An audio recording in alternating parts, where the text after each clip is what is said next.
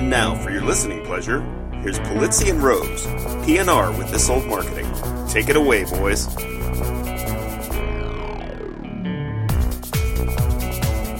Hello, content marketers. I'm Robert Rose, and welcome to episode number 42 of PNR's This Old Marketing, recorded on Tuesday, September 2nd, 2014, day after Labor Day here in the United States. So are things not what they appear? Are you upset this week that learning that Hello Kitty isn't actually a cat? That you didn't get invited to Brand and Angelina's wedding?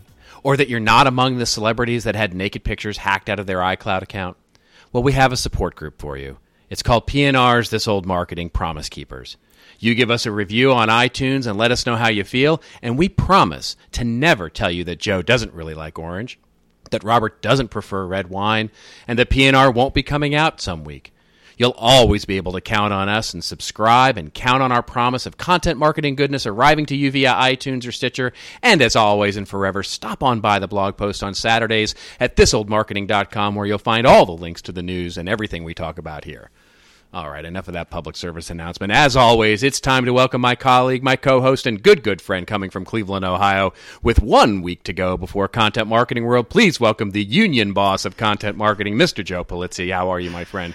Have a good Labor Day? I did. I love the Promise Keepers thing. You always have me cracking up on those openings. Yes, I did. We did actually have to work a little bit yesterday, so couldn't take the day off. But I saw that you had some beach time, I think, or you were out on the water. I had to. I have been up to my neck in PowerPoint slides for the wonderful workshop that I'm going to be teaching at Content Marketing World, plus the keynote, plus the intensive session. So I have a lot of slides. I have literally been buried in PowerPoint, and I just had to step away yesterday and get out and look at some water and some dolphins and eat a hot dog and all that stuff. Yeah, you're going to need it because we loaded you up next week for sure. And yeah, it's going to be fun. I'm so looking forward to it. It's going to be, yeah. I mean, we just had our team meeting and the whole thing. Everybody's rolling, and it should be exciting. I'm looking forward to it. And of course, we get to hang out a little bit, and we have our team meeting afterward. And I actually had to ask one of the people that sets up the meetings for us. I said, "Is there going to be alcohol at that meeting? Because I'm sure after 5 days of this, we're going to need it." So, well, that is the top story this week. I mean, there is I saw you tweeted this and put it on Facebook. 2,500 people are coming to Cleveland. And that came from all kinds of publications in the Cleveland area, the newspaper there, and on Cleveland.com. And you're interviewed, and this is big doings for Cleveland. It was nice, actually. The great folks, Janet, Joe, and Tom Flatting, and the great folks at the Plain Dealer, which is Cleveland's newspaper, and of course it's Cleveland.com. Called up, did a nice interview. There's a couple of nice images that they put online about it, but I didn't realize this as we were doing the research. Content Marketing World is responsible for 5% of all group sales in Cleveland, Ohio, for hotel rooms in 2014. And I'm like, I don't know. I mean, you may think 5% is small, but man, that's that's over 4,000 hotel rooms we have booked for the week, which is kind of incredible to see this thing starting from. Well, when you consider it's over, basically 3 days, that's amazing, right? I mean, it's 5% of the hotel occupancy over 3 days. That's pretty amazing. It's something because actually a lot of people are complaining now because they can't get a room. You can't get a room in downtown Cleveland right now. And what's the funniest thing is we're seeing people on Twitter, because Kathy McPhillips, our marketing person, is of course she's listening to all the activity that goes on, and there are people that aren't even coming to the event just saying, "What the heck is happening in Cleveland next week? I can't get a hotel room." And of course that makes me laugh. But yeah, I can't believe it. I'm going to start so I have the opening, you have the mini keynote day 2. I have the mini keynote opener, and my opener, I'm going to talk a little bit about how Content Marketing World grew from, we had this vision of getting 100 people to come to Cleveland, and 600 plus showed up, and now 25. It's just hard to believe that we've done it. And it's been a total team effort. It's been great to see this. So it's been, and it's been unbelievable to experience. I mean, from my point of view, I've obviously been to all of them, and just watching this thing grow and grow and grow, it's just amazing to see the growth over the last few years. And, the adventure of being in Cleveland and then moving the 1 year to Columbus and now back in Cleveland, I mean, and the level of, everybody from, we got Kevin Spacey this year. It's just it's quite amazing. Well, you'll appreciate these stats. So 2 stats. I think we should cover the news, but it just is interesting for the content marketing industry. This is news. It's the biggest content marketing news this week for sure. We have 36 right now. 36 of the Fortune 100 represented that are coming to Content Marketing World, which I think is really cool because that's our target, right? We're targeting large enterprises, Yep. So it's great to see that happening. And then there's a slide that I put together talking about the groups, and there are 33 companies that are sending at least 7 people.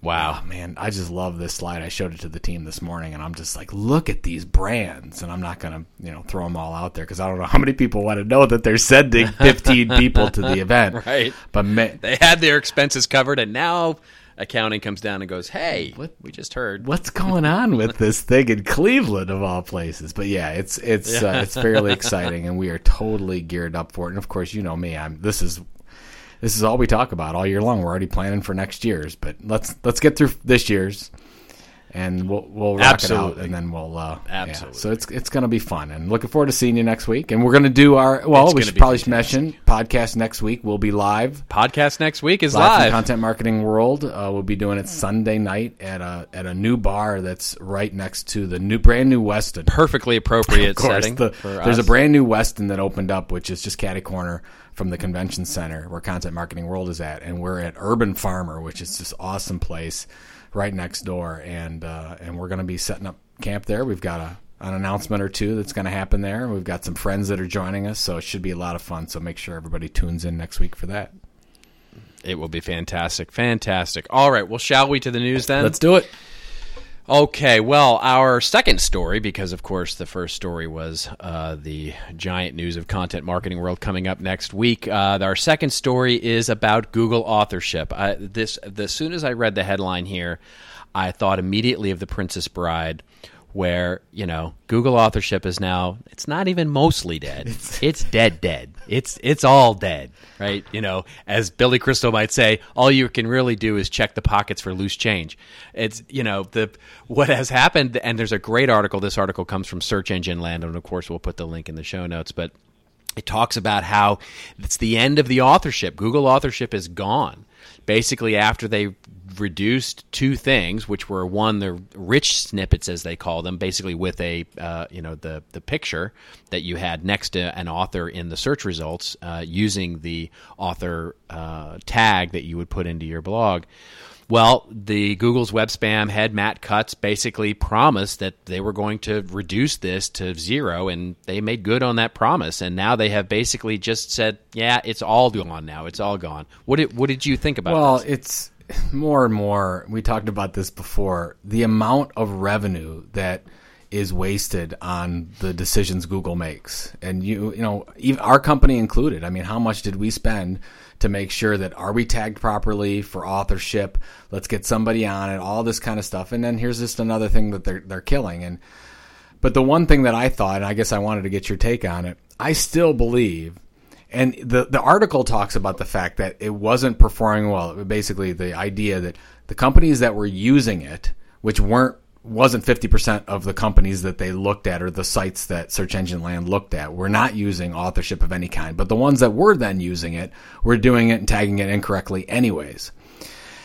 I still believe that even though Google says that it wasn't, that more people weren't clicking on it necessarily, I think that because of the image that was there next to the author, I think that took away some of their revenue from people actually looking at the ads. And I think that that's ultimately a problem. So my big conspiracy theory as part of this is, was Google authorship actually working because it took some of the focus off of the ads? Do you buy into that at all, or am I just barking up the wrong tree? I think there's something to that. I mean, I certainly don't. It's one of those things where I think I don't know that they went, again, wrapping their hands around like a giant villain and said, let's kill off the author feature because it's eating into revenue. But I think Google has a general practice of optimizing ad click-throughs. I mean, there's an obvious reason for that. And so anything that really starts to take away from that, or quite frankly, resemble an ad, which you can argue that the picture in front of an author or a page, was more attractive, right? So therefore might garner more clicks, would affect that. And I guarantee you they tested it. I mean, I'm sure they tested it. Now, whether that was their primary motivation or not, I think you might argue that might be a little bit, a stretch of conspiracy. But I certainly wouldn't put it past them. I mean, I think more likely it's that they saw that it was really only the inside baseball people that were doing this, and so it's ostensibly a way to game the system. Well, and of course, Google Plus and everything about it is just tumbling down. So one of my predictions is completely wrong, because I thought that there would be, as Facebook continued to mess with their algorithms, there would be an opportunity for Google Plus. And then, as we talked about a couple months ago on this show, Google Plus completely reorganized. All the leadership is gone, and I don't even know what Google Plus is going to be anymore. I don't even think they know what Google Plus is going to be. But part of this thing was that Google Plus was linked to this whole authorship thing. So it made people make sure your profile and your author stuff is good in Google Plus. Go in there, put that you're an author in these on these sites and whatever. And I did the same thing. All of our authors did the same thing. And now here we are. I mean, I think this is definitely a sign that Google Plus is yet again taking a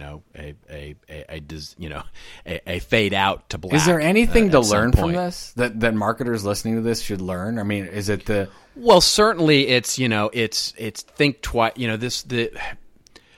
I'm surprised some SEO. I mean, look, I'm a sucker for a good headline, and I'm surprised I haven't seen the headline, "Death by 1,000 cuts," with reference to mad cuts, right? Yeah. So, but it strikes me that this SEO work is just really getting quite difficult, if not impossible, because you said it well, right? The amount of money that's getting spent on optimizing content for search is huge, at least here in the States. I mean, it's interesting. One of the things that I've said many times, especially as we travel Asia and Australia, is how much they've been able to avoid some of this. By sort of the level of you can argue that those markets might be a little bit behind in terms of what they're doing from content marketing perspective, but in many ways they've been able to avoid some of this noise and confusion and chaos of the SEO stuff that the U.S. has been going through from 2008-ish, 7-ish through literally a year ago, or even now to some extent. And they avoided that sort of be noisy, we have to publish 10 blog posts a day, we've got to optimize every blog title against SEO keywords and have 4% keyword density on this thing and that thing and this other thing, and really point to this idea of being so noisy that you just rank high for the search engine to gather some sort of attention. A lot of those markets have now avoided that, and I think what's really coming to play here is that search engines, generally speaking, are really in a world of hurt, right, for providing access to value. They're becoming just the way you answer a question, and how to get to the first part of a journey. They're not even getting to in other words, when I do a search now, it's just a starting point, and then I start using that to drive through social and rankings and really start to filter down into content using other tools. That's so true. Actually, we ran into that problem recently where, we don't produce content like a BuzzFeed does, but we produce one piece of new content per day. But our biggest problem with search was actually that our articles were competing against each other for keywords. Right. That was the biggest. Exactly. And actually, that really opened my eyes, because as we look at, and I think I've talked about it on this show before, we look at a rolling list of 50 keywords every month, and depending on how important certain things are, and of course, things like native advertising joined the list a couple months ago and that type of stuff. But we realized that the biggest impediment for us getting found in a lot of cases, or moving up, was that we had 3 or 4 or 5 posts that were actually being listed for the same keywords way, way down the list. So we had to fix some things, and that's why absolutely need somebody looking at those things. But I think in a lot of cases, it's the basic building blocks that you need, and you just can't chase after it. And I think a lot of people, when they heard this authorship thing was a real thing, even though I think that Google marketed it horribly, They just went after it. Well, right. I mean, got to fix it. Well, you said it. You said it when they said, when basically the Google comes out and says that nobody's using it right. Well, I mean, come on, right? I mean, don't just throw it over the wall. I mean, so many times with Google, what happens is that this new thing comes out and they kind of leave it to the, the interpretation of what it is comes down to, quite frankly, those that are inside baseball and SEO and search and sort of say, this is what this means. I mean, Google could have come out and said initially, this is what this means. And this is why we're getting behind this. And this is why this is going to be a big thing. They didn't. They just kind of did it. They threw it out there and let everybody else sort of interpret the importance of this, wrap their heads around the idea that the more authorship and and distinct authorship we have on our blogs and on our content, that means good things for search. Therefore, we should spend money doing this. And everybody sort of runs down that rat hole. And then when Google goes, never mind, that thing we talked about, never mind that. You lose the importance of everything. How long is it before Google basically becomes sort of the company that cried wolf on this stuff, and we just stop listening? I don't know. I mean, they've done it a lot. I mean, even there's a link in the article to the fact of how many things they've killed, which is a lot of them. I mean, but actually type into search, is Google author rank or authorship real? You'll find thousands of posts that people say, I don't know. Well, that's what, we're always trying to guess. And I guess it just comes back to the basics, create consistent, quality, truly valuable content. Just make sure you've got your meta tags correct. You've got your title that makes sense to a human being. And I think you're probably good to go for the most part. And then just tweak it from there. So Exactly. Anyways. Yes, well, all right. Enough about Google. Authorship is dead. Speaking of something that's come back to life, however, our next story is a really interesting one that comes to us from Digiday. And the title of the article is How the Washington Post Has Changed Under Jeff Bezos. Jeff Bezos, for those of you who might not know, is the CEO, of course, and founder of Amazon. And last year? It's last year, I guess. Yeah, they just celebrated a year anniversary. Yeah. Bought the Washington Post, which, of course, we talked about here on this show. And, as the article opens up, a year ago, Jeff Bezos stunned the media world with the news that he was buying the Washington Post for $250 million. I don't know how stunning it was, but it was certainly not necessarily expected.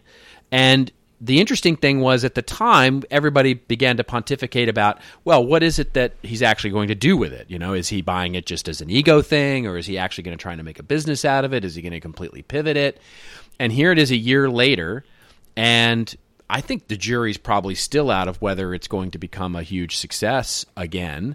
But he's made some really interesting changes, and this article goes through a number of those interesting changes that has got new resources, new investment, new hires coming in, and really a renewed energy coming out of the Washington Post that hasn't been seen in a while. And I'm wondering, so let me ask you, Mr. Publishing Expert, is this the new model for newspapers and publishing and online? I mean, has Bezos found something here, or is this just an experiment in the middle of experimentation? I would probably say it's still an experiment, but from what this article goes through, I think there's some signs that it's working.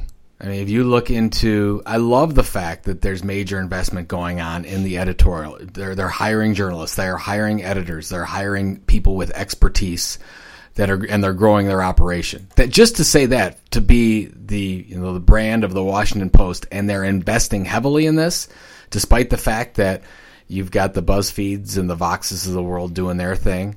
I love that. And it was really funny though, where you talk about, and I think you and I were talking about this before, just about the culture change that seems to be going on there. Right. That they're actually saying, we have a new vision, and here's what it is, and we're going to fail fast, and we're going to invest in what makes the most sense. And they lost very high profile chief editor, wasn't it? Ezra Klein, wasn't it the chief editor? Yeah, that's right. Yeah. Did you read any of the comments on this thing? This is hilarious. I mean, they are just laying waste to Ezra Klein in basically, because the article says high profile talent like Ezra Klein, exactly. And everybody's just having a field day with that one.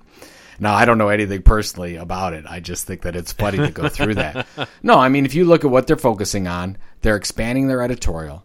They're really trying to grow their audience. They're growing it in print, which is interesting. So print is up 40,000 to 430,000, and they're growing their online audience. That's up 43% to 32 million. Yep. It's really become a global brand. They have operations now globally. I think they just hired a sales team in London, I believe it is.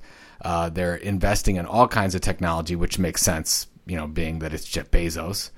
And sure. Of course, ding, ding, ding, they're getting into the native advertising realm, which is a big deal, which they have a Brand Connect is what they call their program, which really seems to be working well for them, although I always have a hard time with the really well-known brands, historic brands like the New York Times and the Washington Post getting into that, but that was another episode. So, I think they seem to be doing the right things, and I think that you can be successful in the content business if you invest and if you move fast. And I think before they weren't moving fast enough. Maybe that was the... I think that's the real key here, and this is the takeaway for me for brands. They're doing something, right? They're doing something. They're changing. They're actually investing in and innovating, and to your point, failing fast, and they're actually working on stuff. And that's, this is all an exploration at the moment. And so whether they actually execute their way out of this is or whether the disruption happens to them as it's happening across every large branded news outlet, I think is TBD. But certainly it strikes me that they're doing interesting things that are moving the business forward. And if I had to put my bet on anybody, I would put my bet on them because they're at least trying things. They're not just going, you know what, native advertising is but one thing that they're doing, right? It's not that they're throwing all of their eggs into the, like, here's this new thing to go sell against our traditional business model. He's changing the business model there. They're changing the technology that's supporting that business model. They're changing the way that they go to market. They're changing the way that they actually manage their editorial. They're changing. And that's the real key. They have one huge advantage that I haven't seen anybody talk about, but Jeff Bezos doesn't care about profitability. He is the person that looks at more long term than anyone maybe besides Warren Buffett. He looks at the long term. And if you look at Amazon's financials, you'll know that because they don't care about profitability. I think the last quarter they had $19 billion in revenue and $19.5 billion in costs or whatever it was, something like that. So he's spending. Well, he went in there and he said, look, we're going to make this thing right, and it's going to cost money to get there, and we're going to invest and get it right. That's the one thing I get. These people are going to be given time to do this thing right. The second thing that I think is critical is their growing audience. And right now they're growing audience, but that's the number one metric. Number one metric, I think, in this case, and here's what's going to happen. Right now, they are monetizing this the best they can through a traditional media model. And I think that over the next 5 to 10 years, you will see that the majority of Washington Post revenues will come in through e-commerce. You have the expert in the world, Jeff Bezos, in e-commerce, and he's going to say, look at this amazing audience, and how are we going to monetize that? They're going to buy things directly from us. It's going to absolutely going to happen. There you go. I like that. That's very interesting. Well, of course, I think that that's going to be the media model of the future because we've talked about all along publishers and non-publisher brands. They're doing the same things. They just monetize it differently. I think that brands have the advantage today because they don't have to monetize by selling advertising or paid content. They can monetize it by selling stuff. It's a lot easier to do it that way, actually. So Jeff Bezos is going to come in and say, oh, hey, let's do that. Makes a lot more sense. Well, that goes right to, it goes right to my rave, which we'll get to later, but that's exactly right. It is, I hadn't even thought about it that way before, but that's a really interesting idea. Here it is. He's the king of e-commerce, and he's going to come in and basically go, you know what? This is just another platform for people to buy things. That's exactly right. You hit it. That is it. That should be the title. This is the title for our podcast today. It's going to just another platform to buy another things. Platform, and this is his test. Because what is he going to do next? He's going to start buying more platforms, which is what all of us need to be doing, buying more platforms in order to create audiences that ultimately will buy things from us. So And what do you That's need to do? fantastic. What do you need to do to make that happen? You need a lot of compelling, consistent content that's really, really Exactly. helpful and entertaining. High levels of editorial, great stories, very useful, informative, educational content. There you go. And There should be like an event. There should be like an event that talks about I this don't kind been thinking about this something strategy. It should be. Darn it. Should be an Darn it, event. there's not. Should happen in Cleveland, I think. Cleveland would be a good place for this event. All right. Well, speaking of great brands, this article fascinated me, and I wanted to get your take on this, Joe, because it's just it's an often talked about concept, and I thought this was one of the better articles about it that I've seen. Certainly one of the better articles I've seen coming out of The Economist on this. This article does come from The Economist, and the title of the article is "Are Brands the Most Valuable Thing?" And this article makes a point that brands are the most valuable assets for many, many companies, but yet nobody can really agree on how much.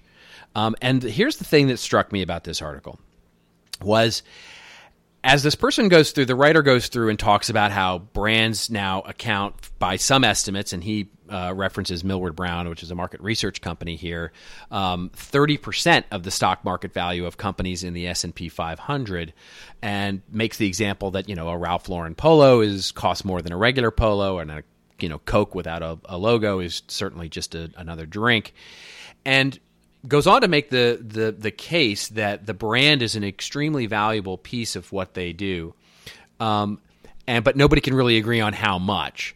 And so that's the real question. And I think brands these days, and as he says at the very end of the article, talks about how what the brand really means to people, whether it's a promise or whether it's a actual value that can be placed on something, and goes through the different arguments. To me, what this, and the reason that I wanted to talk about it on the show, and the reason that I think it's such an important topic for content marketers, is because so many of us work with organizations where we're not going to get to change the brand.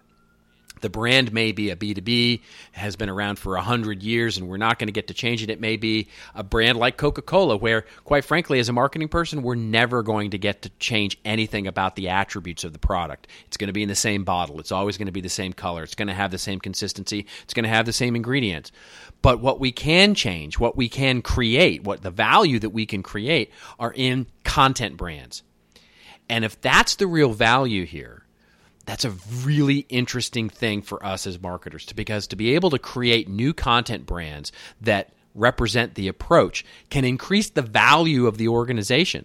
If we could create an amazing brand for something that doesn't have an amazing brand, can we increase it by 30%? Can we increase the value by 30% by creating an amazing content brand underneath this? By buying that platform? I think the answer to that is ultimately yes. And then one other thing, and then I want to get your take on this, is he also talks about at the very end how brands can actually start to look at this as part of their profit center, right? As something on their bottom line, the brand value as part of the bottom line. I'm not sure that's ever going to be the case, but what I do know is that there are organizations now that are looking at content and how they're actually making money through content brands. Kraft's, Food and Family Magazine is a great example of this. What Coca-Cola is planning to do or wants to do with some of its content properties, Red Bull other has done content it properties, forever. Red Bulletin, yep, exactly, where those are not just making money enough to cover the marketing costs, but actually can become a profit center, and how CFOs are going to have to start to deal with some of that. That's a really interesting trend to start to look forward to in the next 5 years, is how can brands start to offer content brands as profit centers that actually further the marketing. I mean, the aforementioned Washington Post and Amazon notwithstanding, what if Bezos can make Washington Post a profit center while making it another way to browse for products that you can buy on Amazon? It's a fascinating thing. What did you? Well, what did you make of it? Quickly on the profit center insight, which I think is happening. I think what I like about that is that you get instantaneous buy-in because you're basically paying for yourself on paper. Right. And Exactly. we've talked to a lot of enterprise marketers that say just that. They're like, look, it is a little bit more difficult. It's a completely different beast than what they've done in the past, but that they don't have to fight with somebody over resources, that they get to use those resources that they're already bringing in. That's a completely different thing. So I like that from that standpoint, but you're right, it's hard to measure the value when it comes to, I kind of wanted to go back because I'm like, okay, when we talk about brand, what are we really talking about? So just say, okay, what is a brand? Is how customers perceive you in the marketplace. That's about your reputation. That comes down to trust. And if I just keep breaking it down, because we don't know, what is it? We don't know if it's 30%. It could be 20%. It could be 10%. All we know is that trust makes a difference. And trust, if people trust us as a brand, that increases our value because they spend more stuff with us. They buy our stock. They do whatever they do. And so they pay more for the product as opposed to getting discounted. And how do you get people outside of the fact that you have an amazing brand, amazing product, and you talked about that marketers usually can't fiddle with the product, so we can't do anything there to create a better customer experience around the product. We can do better customer service, but we can't touch the product. How else can we create trust? We can set up a content brand. Exactly. So I guess my question is, and we can get into the numbers. I don't know if we can make sense of them, but I'm just wondering what else can a marketer do today to develop that trust over a long period of time and grow that and actually grow the value of the organization? It's through consistent content. Is there something else? You're not going to do it through advertising. Right. Well, you can cite it, but I don't think that. If you're why are the greatest, oldest content marketing examples on the planet around loyalty and retention? Whether that's, look at John Deere's The Furrow magazine. Why do they have that? Because that's been integral to John Deere growing and creating that consistent communication around the furrow, which has created loyalty and retention and all that amazing stuff. When people look at the furrow, they see that, wow, that's John Deere. I'm never going to buy anything but a John Deere because look what they've been doing for us for all these years. That's right. That's right. I think some of that has to do with I think the evolution here if you look at sort of this is high level evolution of how content marketing has risen up through the loyalty and higher and higher and higher in the funnel.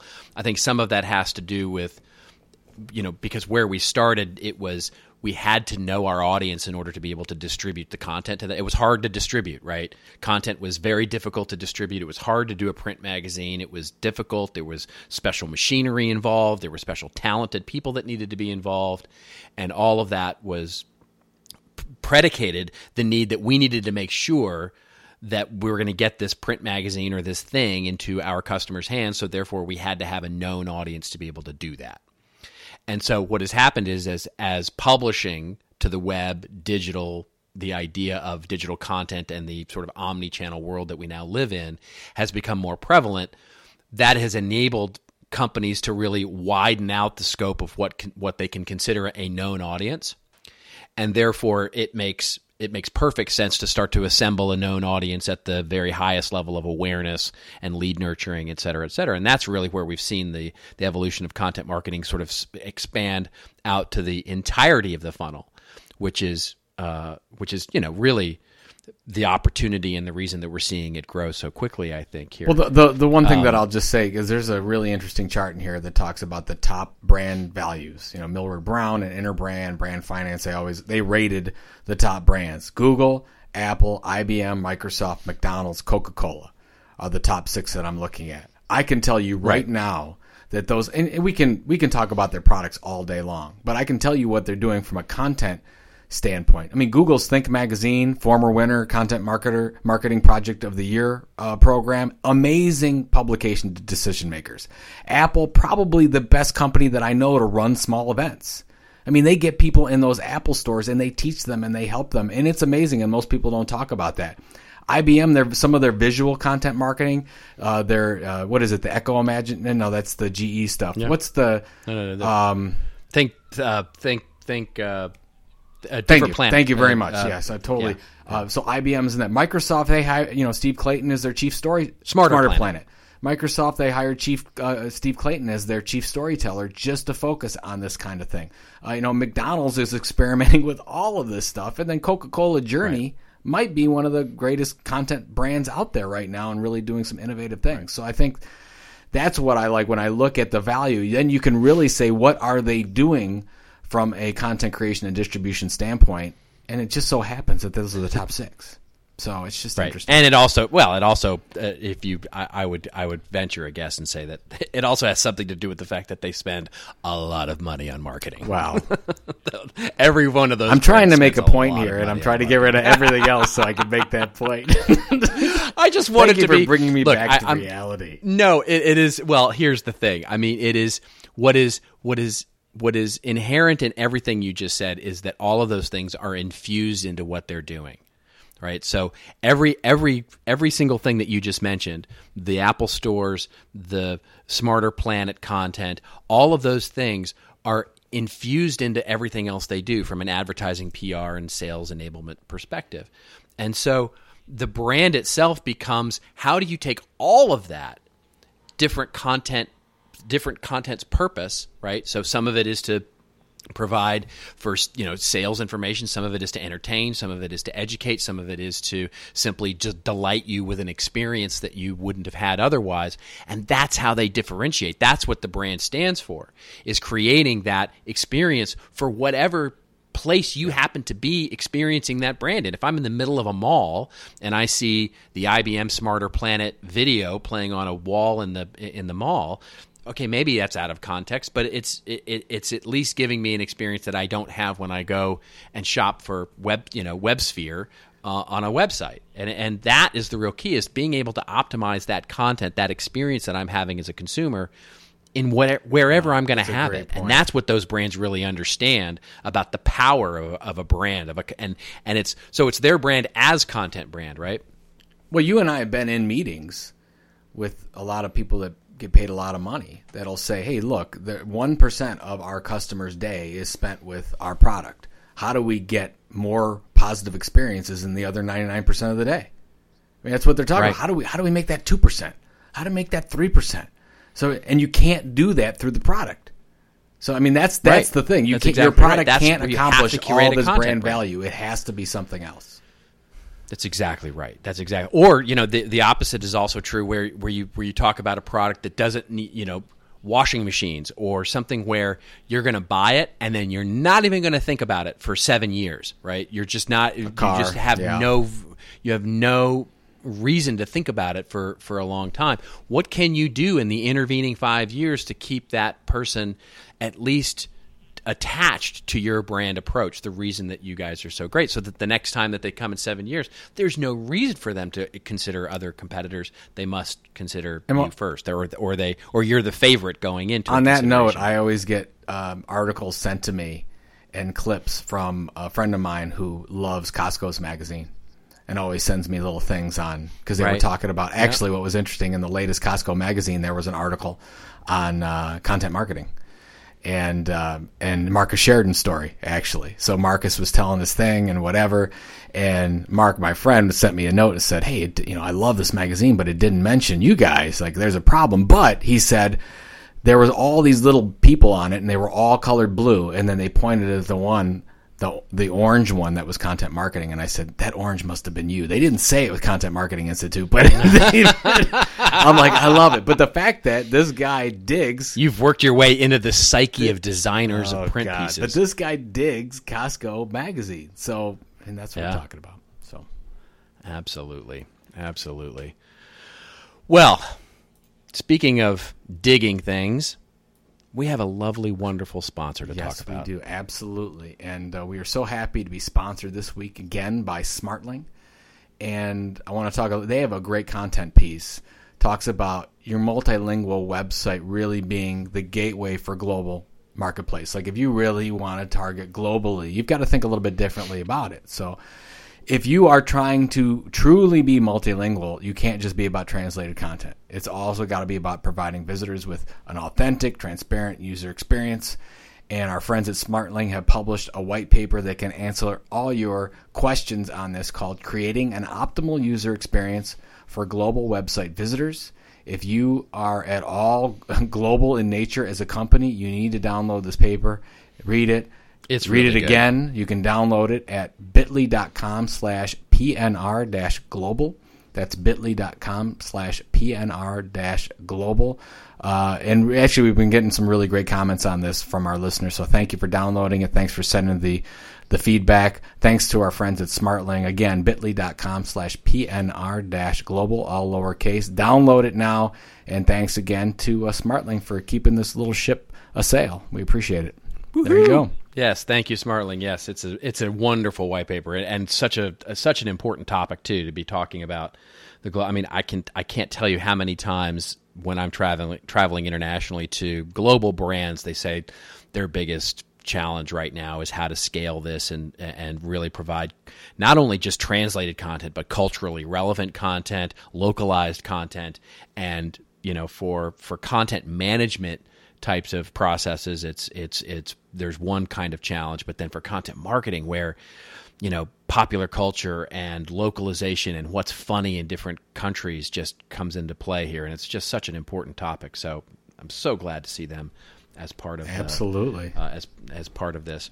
Okay, well now it is time for the part of the show that everybody loves so much. It's our rants and rave section where Joe and I go off on a little bit of a rant or a little bit of a rave on something that's giving us a little bit of hate or a little bit of love. And since Joe has This Old Marketing this week for the second week in a row, yay! I'm actually going to start, and I'm going to blow everybody's mind right now because I'm actually going to give big kudos. I have 2 raves this week, and I'm going to give big kudos to a very, very smart businesswoman, and her name is Kim Kardashian. Dun, yes, dun, dun. You heard that right. Yeah, absolutely. I found this article to be fascinating, and of course we'll put the link in the show notes. But yeah, I'm finding it even hard to say it as I say it. But here it is: Kim Kardashian. She has created really the new template, I think, for how e-commerce providers. We've talked somewhat on this show. I've certainly talked to a lot of people in retail about their e-commerce strategies and how it pertains to content. And here is a woman who created a game, the Kim Kardashian app, basically a game where you go and you shop and and it's an iPhone app and it's on mobile. It's a mobile app game, not dissimilar from Candy Crush or anything else that you might download and play on your phone. But this Kim Kardashian game has been downloaded millions and millions and millions of times. And here's the interesting thing. They now estimate that she's going to earn $200 million based on the program's in-app purchases. And so here is a new template for how e-commerce is now happening. And the person helping us pave the way here is Kim Kardashian. So this is not worth that's a revenue. That's a $200 million. That's a revenue number. My goodness. That's a revenue number. That now it's a private company, so this is an estimation, right? So we don't know exactly what it is, but based on the downloads and the in-app purchases that they're seeing, they're estimated that the thing is going to make $200 million. And the way it works is you download, you can play the game for free, and you can do what you want for free. But as you all know, having downloaded some of these games, there are all kinds of ways to skip to levels and to buy things through the actual in-app purchases, where basically some of these gamers, they're estimating spend as much as $500 to buy some of the same things that Kim buys. And that is just amazing to me. And you talk about having a content brand that is differentiating. None of the stuff she's buying, I'm sure, isn't available through every other e-commerce platform that you might want to spend money on. Through the direct website, through Amazon, through all of the places where you could go buy this. But why are they buying it through this content? Why are they buying it through this content display? Well, because it's engaging, it's fun, it's interesting, it's differentiating in the way that they're using a content platform to present you with things to buy. This is what Jeff Bezos and what Joe is talking about with the Washington Post. It's just an amazing example to me of the future of e-commerce. My second rave. And this has really not a lot to do with content marketing per se, as much as it does with perhaps brand and perhaps just regular old marketing, is an article that comes out of Business Insider, and it talks about Denny's. And I'm a fan of Denny's. I've always been a fan of a good diner, and Denny's is certainly no different. They are selling they launched this thing where they're selling a $300 breakfast. And they've launched this new New York City restaurant, and instead of just launching the New York City Denny's with, hey, we have a new Denny's, and here it is in Midtown or whatever it is, they launched it by saying, here's this new breakfast we're going to launch at this New York location. And it's the very first location in New York, and they're basically selling this $300 breakfast, which includes pancakes and eggs and sausage and bacon and all the stuff that you would normally get, but it also includes a bottle of Dom Perignon. And it includes basically all this other fun stuff as an experience of getting this thing. They are now getting people to talk about this when was the last time Business Insider covered the opening of a new Denny's? Well, they did now because they created this really interesting experience for consumers called the Grand Cru Slam, which basically gets you 2 eggs, pancake, sausage, bacon, and a bottle of Dom Perignon for your celebration. It shouldn't go without noting that that's a good deal for like a Grand Slam breakfast and a bottle of Dom for $300. That's a pretty good deal. That's pretty darn good. Of course, right? What would you expect from Denny's? But we're getting a deal, even though it's $300. Exactly, and the whole point here is not that they're just doing this as some stunt, which I think is interesting in and of itself. But the interesting thing is if you read further and look, they're actually experimenting a little bit with the format of Denny's in New York here. They're actually doing some things like interesting cocktails, some interesting new meals that will be available that are more expensive and certainly more sort of culinary, as it were. So they're actually using this as a way to say, we want to pull in a different type of clientele. This obviously doesn't appeal to a lot of their existing clientele, but as a new experience that they're trying to pull in new types of people that may be more likely to be a new persona that is likely to be in Manhattan and be interested in having that quote-unquote Denny's late night experience, but with a dark and stormy cocktail and a set of new chicken quesadilla with different types of spices on it. This is the kind of thing that they're trying to do. So it's not just willy-nilly as a publicity stunt. It's actually a concerted effort to use this event, this experience, to pull in a new type of persona. And I think it's just genius. I think that I would not be surprised if this becomes like a Denny's XL or like a sub brand where it's more of an upscale, which is weird to say, an upscale Denny's. But look at the pictures in here are pretty Oh, it's impressive. Beautiful. Yeah, it's like that's fantastic. But where people I think would normally say I'm not going to Denny's, you might say, hey, I'm going to that's a Denny's XL. We're going to check that out. It looks really interesting. Even if it's just one, though, the idea of a micro brand here with one restaurant is just such a great idea. I think it's to me it's just a genius experiment, and I really hope it works for them because I love the idea. I love that example. So mine, very quick. I wanted to get your take on this. I read this article. This is from August 28th in GigaOM. Journalism and the internet. Is it the best of times? No, but it's not the worst of times either. And the author of this article, Matthew Ingram, and is basically coming out to write. I think we've covered quite a few hate pieces on the changing nature of journalism and how there's people out there that think that internet is just journalism is now 100 times worse than it ever could be, and is actually combating a couple articles. One from Salon.com and another one David Sessions wrote in Patrol magazine, arguing that the current state of journalism is, in David's terms here, is calling it a morass of cynical, unnecessary, mind-numbing, time-wasting content.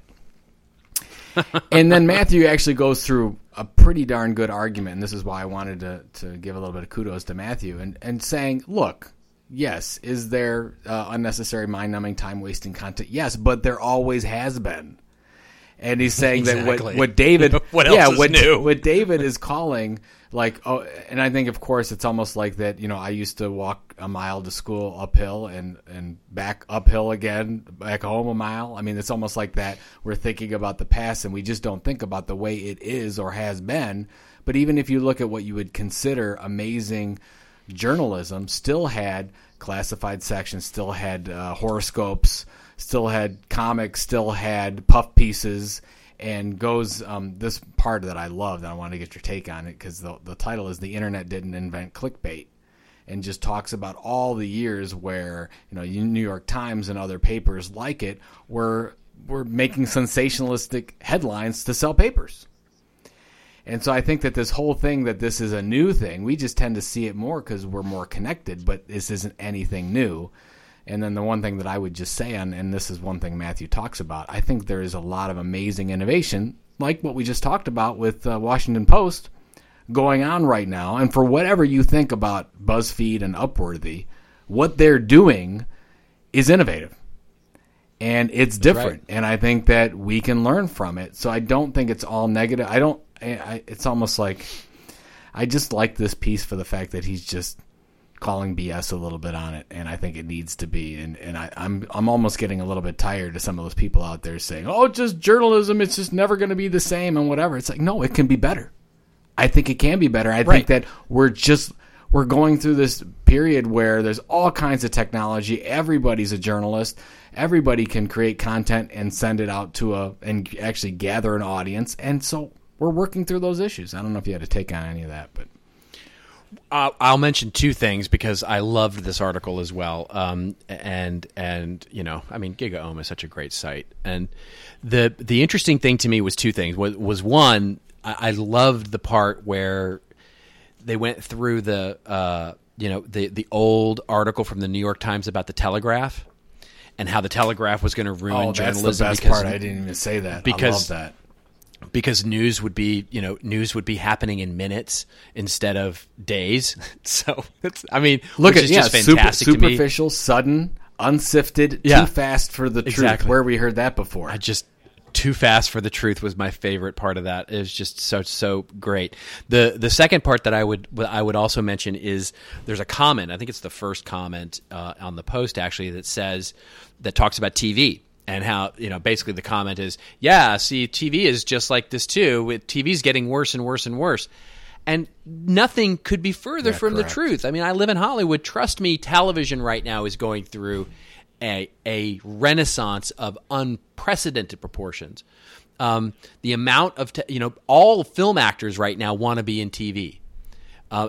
Kevin Spacey, by the way, with all due irony here, is an amazing example of this, right? Of where they're creating television series. Now, you get into a really interesting discussion here about what does TV mean. Yeah. I mean, but that's a whole, we've talked about that creating content before, in a different way. And the fact that, and Kevin Spacey will probably say this at Content Marketing World, but the fact that he has 23 episodes to tell a story.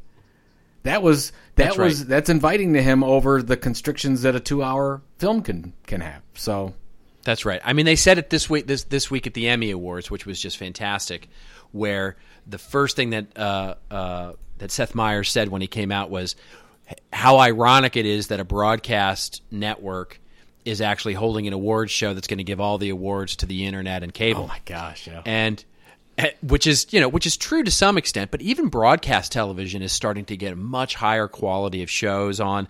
They're actually beginning to benefit from some of the renaissance that's happening on HBO and on A&E and Bravo and some of the more interesting cable networks. They're starting to be able to do smaller, sometimes 7-episode series. The FX has American Horror Story, which is a really interesting approach to doing episodic television now, where the cast stays the same, but the entirety of the situation changes from season to season. Just a really interesting time, I think, in episodic television or episodic content, which is then distributed in a number of ways. Over the air is one, through cable is another, over the internet, cable is another. And really, I think what the disruptive thing that's happening, and I think it's actually getting better, is that by having more distribution methods, it means it can find an audience that's different and find an audience that can sustain it. Where on broadcast TV, if you were relegated to, Monday nights at 11 p.m. or Monday nights at 9 p.m., you might never be found. And great shows died. And great shows now have such a better chance for living in and sustaining themselves on different mediums. And I think that's the real House real of Cards is a great example of this because of the fact that nobody wanted to take. Everybody said that to take House of Cards, you had to do a pilot. Netflix was the only one that said, "Come on in. You don't have to do a pilot. We looked at the data. Data makes sense. Come on in and do it." So, well, look at Louis. I mean, he tells the amazing story of how he went in and basically went, "Yeah, I'll do a TV show, but here's the way it's got to work." And they went, "Okay, you can do that. Here's a couple $100,000 per episode. Go make it work." And he did his first, where he shot it and his friend edited it and he had friends come in and act in it. And he basically, as he says, which I think is just wonderful in this interview, where he says, they said, "Well, how did you get budget for it?" He said, "They just wired money into my bank account and I just wrote checks and put it on my credit card every week." And then we just built a TV show around that. And that's where we are these days. And the quality is going up. The quantity is also going up. And the number of channels we can actually consume it on is obviously going up as well. And so I think it's never been a more opportune time for great content to become really great. Amen. Sounds good. Yeah. All right. Hey, this old marketing. It's me. Well, I was almost going to take a break. I know. We turned that. Yeah, no, we turned that around. I did it. Wrong. That was I wanted to bring up this one, and I think you and I have talked about this before, Robert. Marketminder.com. Marketminder.com is the content brand for Fisher Investments. And the reason why I wanted to bring this up specifically is the fact that one of my friends who I've known for quite a long time actually purchased Fisher Investments services because of the fact of two things. Read Ken Fisher's book, and Ken Fisher, who's the CEO of Fisher Investments, he's a Forbes.com contributor, one of the real ones, by the way, not a fake Forbes.com contributor, one of the real ones, which I don't know what means something or not anymore, but he was an original Forbes contributor and was building that brand there, started to launch a series of books. I've read a couple of his books. He's got really amazing insight into, I think, the way global currencies work and whatnot, if you want to get bored with that stuff. But then they launched this site, marketminder.com, and they basically create commentary on what's going on around the world so that you can make sense of it for your investments. It's really simple to read stuff. It doesn't go too deep into the forest, but it'll say, hey, here's how you need to make sense, and here's how you should adjust your investments based on that. And they also send out a quarterly report to all the people that invest with them that is really, really good stuff that says, here's what you have to know right now, and here's what you need to be doing. And that's over and above when they're getting, the people that work for them and their consultants to talk to for one-on-one advice. But I love this event because I know somebody that bought their services specifically because they relied on MarketMinder all the time, and when they got a portfolio large enough to afford Fisher Investment Services, that's who he called. So I just thought that was interesting that here's a Fantastic. Case that I know of personally that worked. He signed up to the email, so he subscribed to the email. They had the audience, worked over, I don't know what kind of lead nurturing system they have, but he was relying on this and of course, it became a customer. So marketminder.com, Fisher Investments is the company. I actually talk about them in Epic Content Marketing. Really, really interesting case study, and that's our This Old Marketing example of the week. Fantastic. Well, this is normally the part where I'd say, where are you going to be next week? But I think we both know the answer to that one. Over the weekend, we're already starting setup over the weekend with heavy duty setup. And then you get in Sunday, I believe. I'll be there Friday. Yeah. Well, I fly tomorrow. I'll be in New York for the rest of the week working with a client, and then I fly on Sunday morning. There you go. So I'll look forward to seeing you. And I know we've got a couple interviews and stuff Sunday during the day, but then we've got the podcast at night. So indeed. And I'll either be in a great mood or a bad mood, depending on how my Let's Cowboys hope do. we see a Cowboys-Browns victory day on Sunday. And then, of course, our good friend Joe Kalinowski will not be in a good mood because he's a Steelers fan. And I really, this is how Browns, if you listen to this to radio, sports talk radio, all they'll say is, look, the Browns can go 1-15 this year, but they need to win this game. because it's against the Steelers. That's right. So, or maybe 2-14, right. 2 against the Steelers, and they'll be happy. This is like their Super Bowl. So that in the draft. There it is. All right. Well, hopefully we'll see. Maybe we'll see a little Johnny football too. There you go. Right. That is it for Joe Polizzi. This is Robert Rose signing off. And tweet us up, won't you? Hashtag This Old Marketing. We are getting some amazing suggestions on Twitter from you guys, examples of This Old Marketing, wonderful examples for us to rant and rave about. So keep it coming, folks. It's just awesome. And, if you don't feel like the Twitter thing, or you don't feel like the LinkedIn thing, or you don't feel like the Facebook thing, there's always that old standby email. thisoldmarketing@contentinstitute.com is the address. And if you like this episode, number 42, we hope you'll consider subscribing on iTunes or Stitcher.com. All the links are on the show notes available at thisoldmarketing.com. Remember, everybody, it is your story to tell. Tell it well. We'll see you next week live from Content Marketing World on This Old Marketing.